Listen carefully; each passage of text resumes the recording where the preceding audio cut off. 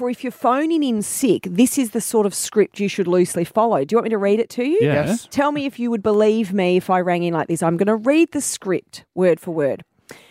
Hello. I'll say Mando because that's our boss. Hi, Mando. I'm phoning up to say I woke up feeling pretty badly today. I think I'm coming down with a fever and moving around makes it feel worse.